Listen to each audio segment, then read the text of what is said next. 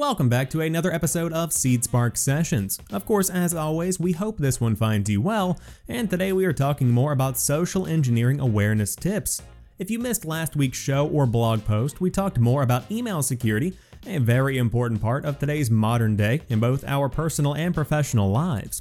But according to Kaspersky, a leading cybersecurity company, social engineering is defined as a form of techniques employed by cybercriminals designed to lure unsuspecting users into sending them their confidential data, infecting their computers with malware, or opening links to infected sites.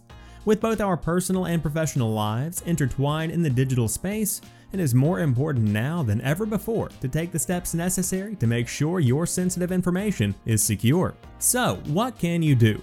Here are 5 tips that our team came up with that can help keep you safer online. Number 1. Avoid clicking direct links in messages.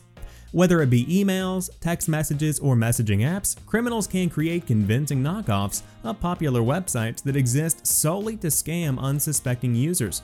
When it comes to entering sensitive information, skip the message link and go directly to the source itself. We promise it will save you a lot of headaches in the long run. Number 2. Don't give out sensitive information over the phone. Many scammers use direct phone calls to lure unsuspecting victims into giving up their personal information. Believe it or not, your extended coverage on your car is not actually expiring. If someone representing a company calls to ask for your personal information, take the time to call the organization yourself. This eliminates risk while also making sure that your accounts are still in good standings. Number 3. Don't overshare on social media.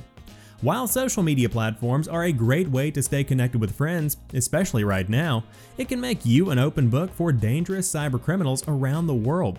By scouring your post, hackers can gather all of the information they need to find answers to common account security questions.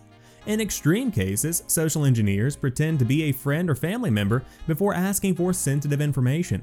By limiting what's shared online and using privacy measures to limit the visibility of your post, hackers will have a harder time digging into your data. Number 4. Use common sense.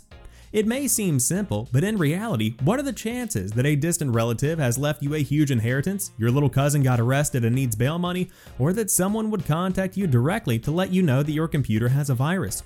These are just 3 of the far-fetched tactics scammers use to take advantage of gullible victims. Using common sense and analyzing each situation keeps you one step ahead of the scammer, and it keeps your information safe. Finally, slow down. Social engineers push their victims to make decisions quickly, leaving less time to stop and think, does this actually make sense? Just taking a few moments to think about what the scammer is actually asking for can go a long way in making a safer decision. Unfortunately, like the tech industry itself, criminals are always exploring new ways to take advantage of others online.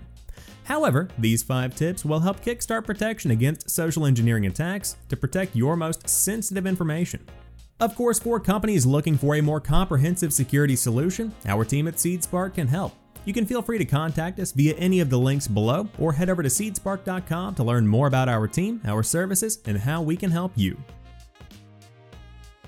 Thanks for taking time to check out this episode of SeedSpark Sessions. If you're new here and you enjoyed what you heard, be sure to subscribe on podcast services, or of course you can find the show on YouTube as well.